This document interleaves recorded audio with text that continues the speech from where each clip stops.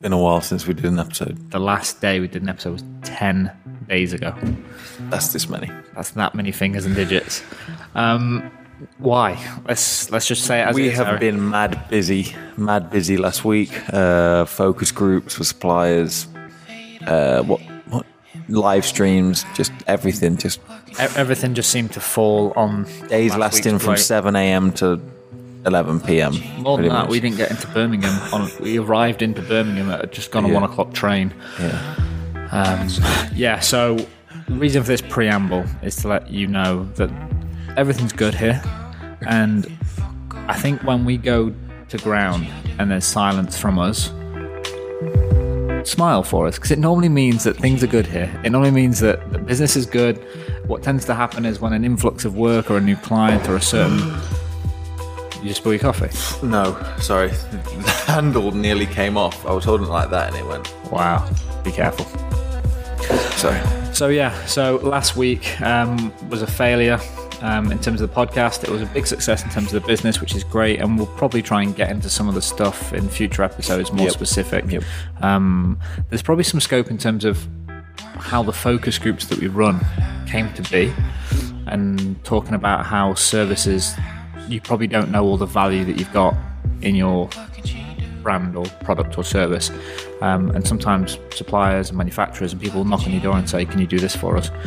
And what you say yes to and what you say no to when it comes to that could be an interesting chat. But yeah, the focus groups were mad. Last week was completely crazy. What we're talking about today, Harry. Oh, and by the way, just for those people that have emailed in, I've tried to reply to all of you. We have a whole host of questions lined up, but after we've just done this ramble, are we going to move into Q&A for this, or are we just... Or we can talk about the focus groups now if you want. That probably makes the most sense. Okay, let's do that, and then we'll stop this and we'll record some of the Q&As and we'll get some of the questions out. Really appreciate it, everyone. I feel like there's a bit of tiredness in my voice, but we'll perk up a little bit and we'll get into it. So in terms of the focus groups, Harry, that's sort of your ball. So what is it? And let's keep client names and stuff out of it. It's me frantically trying to organise multiple trades professionals to gather in one space at the same time of day, which is in itself let me drill into that. is a challenge. Why is that a challenge? Let's go into the industry that we work in. Why is it a challenge? So these guys are notoriously busy all of the time, which is a good thing. They're always working, but it's difficult to, one, get hold of them. Then two is to put, because this is one of the things we've noticed kind of with some of the features with our app, for example. Obviously, we have a kind of the calendar feature, the bookings and things like that. Yep. Getting these guys to book in a slot and commit to it and actually be there on time is very challenging. Not because they're what's the word? They're not late. They're not tardy. It's because they'll go to, for example, a heating engineer might go to someone where they think they're just going for a service, which is a half hour, 45 minutes. But when they get there, they don't need a service, the homeowners, and they need a full-on repair, which is a 2-hour thing. So, and need to get parts, and then they get stuck in traffic. I think the best way to explain it is these guys are fairly reactive to what happens to them on a day-to-day basis. So yes, they fill the calendar up, but like you said, they go for what a self-diagnosed homeowner's problem, boiler service, great example, could turn into a 2-hour job. The guy doesn't want to leave that old lady without the heat in, so he fixes it, and then it has a massive knock-on effect throughout the rest of the day. Weirdly, I think it's difficult for homeowners to appreciate that as well. For the people at the next job, it's like, should you care? All they see is someone not turning up on time. When you said you'd be here between 3 and 4, it's now 5:30. Where are you? No, but they can genuinely, and it's something that we're looking to build into our app in terms of when you've got meetings in your calendar and you know you're going to be late, we should have a one-click apologies, I'm running late, and then a drop down 30 minutes, 20 minutes, an hour, because I think communication's key. But anyway, focus groups. So what is a focus group, Harry?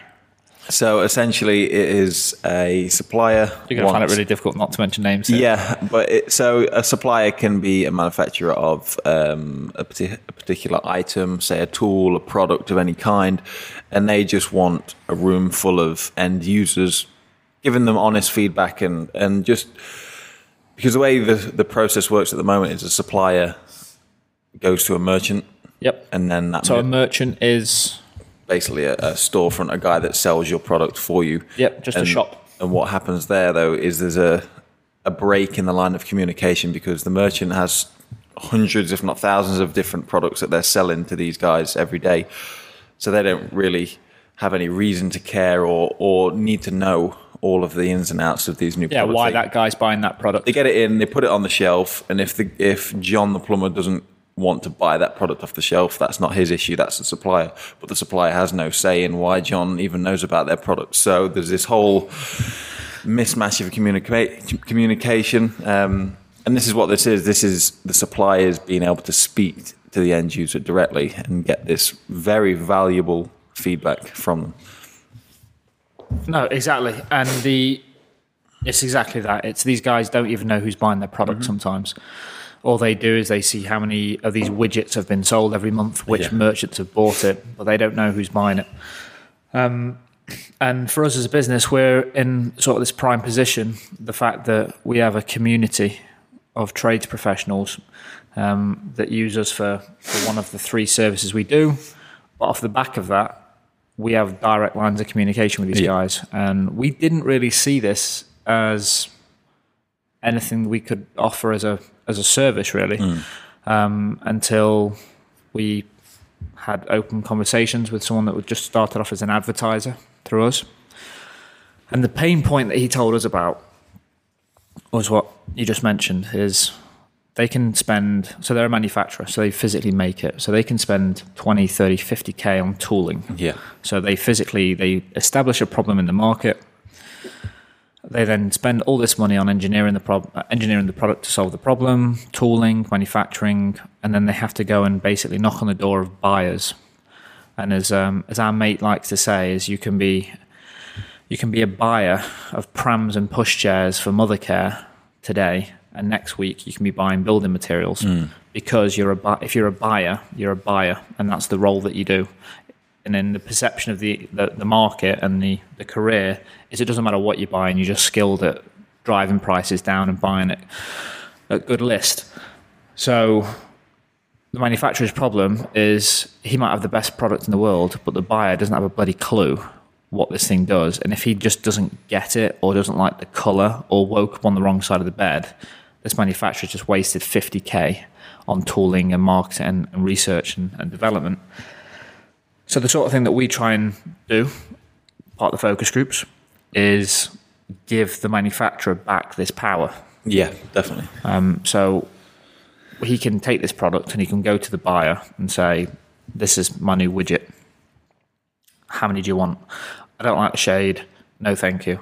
And he'll go, okay, not a problem. But we've had these 30 engineers take it. It's been in the market for 3 months. They've tested it. They've reviewed it. They've told all the mates about it. If you don't want it, we'll take it somewhere else. Or we'll sell it direct. All of a sudden, it changes like the whole power dynamic. And it's taken us, I think, 6 months of doing a few of these focus groups to really understand the value that we put into that room every time. What does a trade get out of it? So if you were, I'll try and make this actually more than just a chat. If someone's listening and they've got if they've got a community and they're thinking, actually, there's the same opportunity for us. Like we can put specialized people in a room with suppliers, with manufacturers. What do you recommend for the trade to get out of it? Like we've done surveys. What do these guys care about when they come into these focus groups?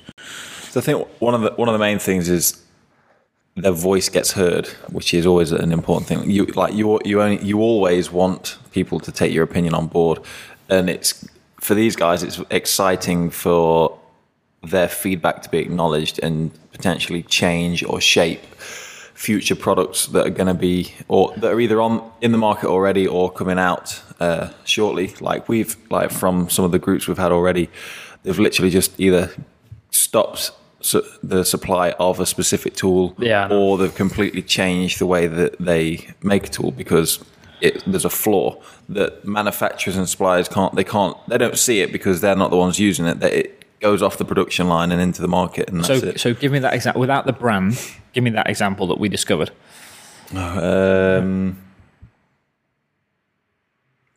So there was a spanner milligrip spanner, and it had a kind of a single hand use, but it didn't fit all widths of piping. So they literally just wrote Killed it it, off. pulled it out of the market. What about the screwdriver? Without the name of it, what did we discover with the bearings and that one? Oh, you mean the that I'm one? pointing to it. Yeah. So that was ridiculous. So that was a very well engineered screwdriver in the market. Yeah, in the market out there now, and big in Germany, bringing it to the UK. Gets great feedback. Obviously, because it's so well made. But there's a use case. The way that the trader uses it causes the. Can we describe what the tool is? Cause it to basically fail. It's a multi-bit screwdriver that has a release system. But what happens is the trader's using that system just to hold it while they're using it, and that basically wears out I'm assuming it wears out the mechanism. Yeah, what they think is a feature wasn't actually designed as a feature, and it's a great feature, but like you said, it kills the function over time. It literally breaks it. But that sort of information these guys just don't get. They just think, oh, no one's buying our screwdrivers anymore. No, exactly. It must not be a success. Exactly. Write it off. They don't know, and the key thing is they're not part of these these online communities. So the key thing around the focus groups for us, and a focus group sort of like one to a few. So we kind of think about business interactions. Either it's one-to-one, it's one to a few, or one to many. So when we're on the phone and we're talking to a trader about a website, it's one-to-one. If we then take that guy, turn him into a brand advocate, we can then make him one to many. So a focus group is one to a few. It's like 1 to 15 or 1 to 30 people. But the idea of if we can then take all this goodwill and this great work that this manufacturer is doing as part of this focus group, the idea is to turn all these guys into brand advocates, because great thing about this industry is everyone works on site with other trades. Yeah. So like good news travels fast, bad news travels faster. But if we can create 30 brand advocates of this brand, I'm part of this thing, here's the new product, here's what I'm testing, and create this kind of like, oh, these guys are doing something different, that's when this focus group is really powerful. It's one feedback into the supplier, but it's also creating brand advocates out of these people, because it's the first time that they're actually being listened. You nailed it on the head. It's the first time they're actually being listened to by a supplier. And yeah, just to like in terms of the commercial side of it, is we didn't think that this was something that we could make revenue from. But this year we've booked 5 figures in revenue from these sort of focus groups, which is great, because one, for the suppliers, it strengthens the relationship with our partnerships. But 2, the best thing that comes about it is it builds more community within our own company. Like Definitely. These guys, literally, we've had emails. Thank you so much for letting me come along to this thing because of X, Y, and Z. And I think when you can add value, just talking business commercially stuff, when you can add value to both sides and be known as the guy that made it happen, which is all we are, we're just this platform, we get a lot of goodwill and feedback back into our company.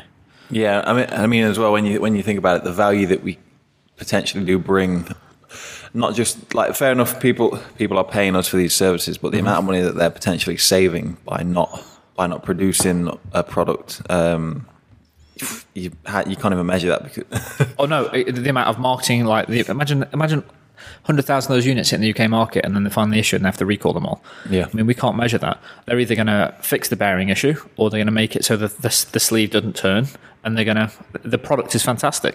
It's just that one small thing in it that we discovered through user testing. And the other problem as well that they have is they can't post on Twitter, hey, do you have this screwdriver and are you having this problem? Because that visually doesn't look great for the company. It doesn't look great. And also, I'm just going to say it says these guys are shit on social media.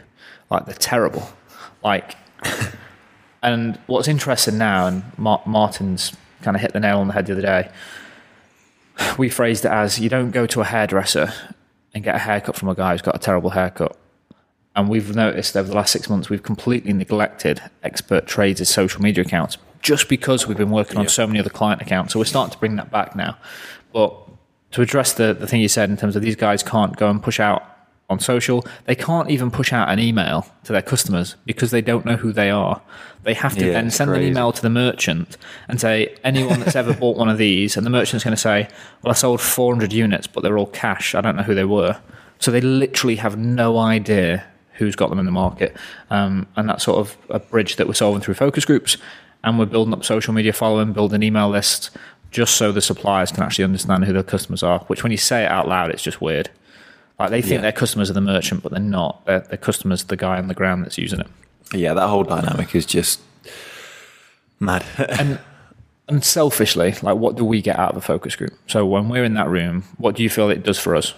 Apart from the goodwill. Apart from pays the bills. It keeps the lights on. I don't know, it just makes us look good, really, ultimately. Like it makes us look great that we're bringing great trades professionals and connecting them with great suppliers, and people just associate us with being able to reproduce these things. It just makes us an exciting company to be involved with, hopefully.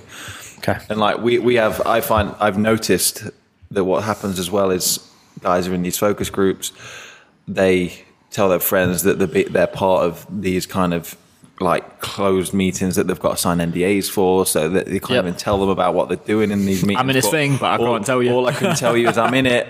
But so we do have people requesting to kind of be on the list for if there's anyone drops out. So like for the groups that we've got, we've probably got an equal amount waiting to be involved in it. So it's just, and scarcity is the from a marketing perspective, like scarcity of any product is the best situation to be in, especially when you've got the demand for it. I think the focus groups have been good for us, mate. And as I mentioned, this is your ball from when we opened this up. Is you're like solely responsible for making these things happen. Yeah. And I wind you up a little bit. If I had hair, I'd pull it out. we did a focus group. And I actually am really impressed with the results because it's literally in the middle of nowhere, like nowhere.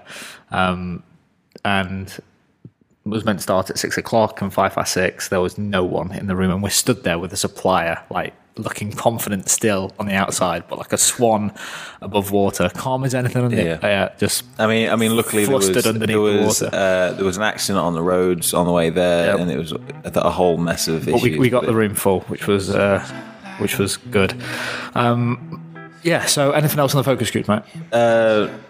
No, they're really fun and exciting, and I do enjoy them. As stressful as they can be when they work, they're a win for everyone involved, I think. Yeah, so we'll wrap this up now. Yep. We've got a whole host of questions, and hopefully you'll tune in to tomorrow's show, listen to the questions. We will do a Friday show this week, and we'll get back onto the wagon. But if you have any questions, you can reach out on Facebook, Startup Diary. Direct messages on there, or you can email hello@experttrades.com. That's got 2 T's in the middle, 1 S at the end. We've had a couple of people reach out. We've actually had some people, as we've requested, who would be interested to be on the show, talk about what they do as a business. The idea of that's really simple, is if you're a startup founder, regardless of the stage of your business, we'd love to talk to you. If you're before us, we'd love to help and ask you some questions. If you're ahead of us, we'd love to learn from you. So it's open doors to everyone. Possibly hire you. Yeah. But great, wrap it up there. Cool.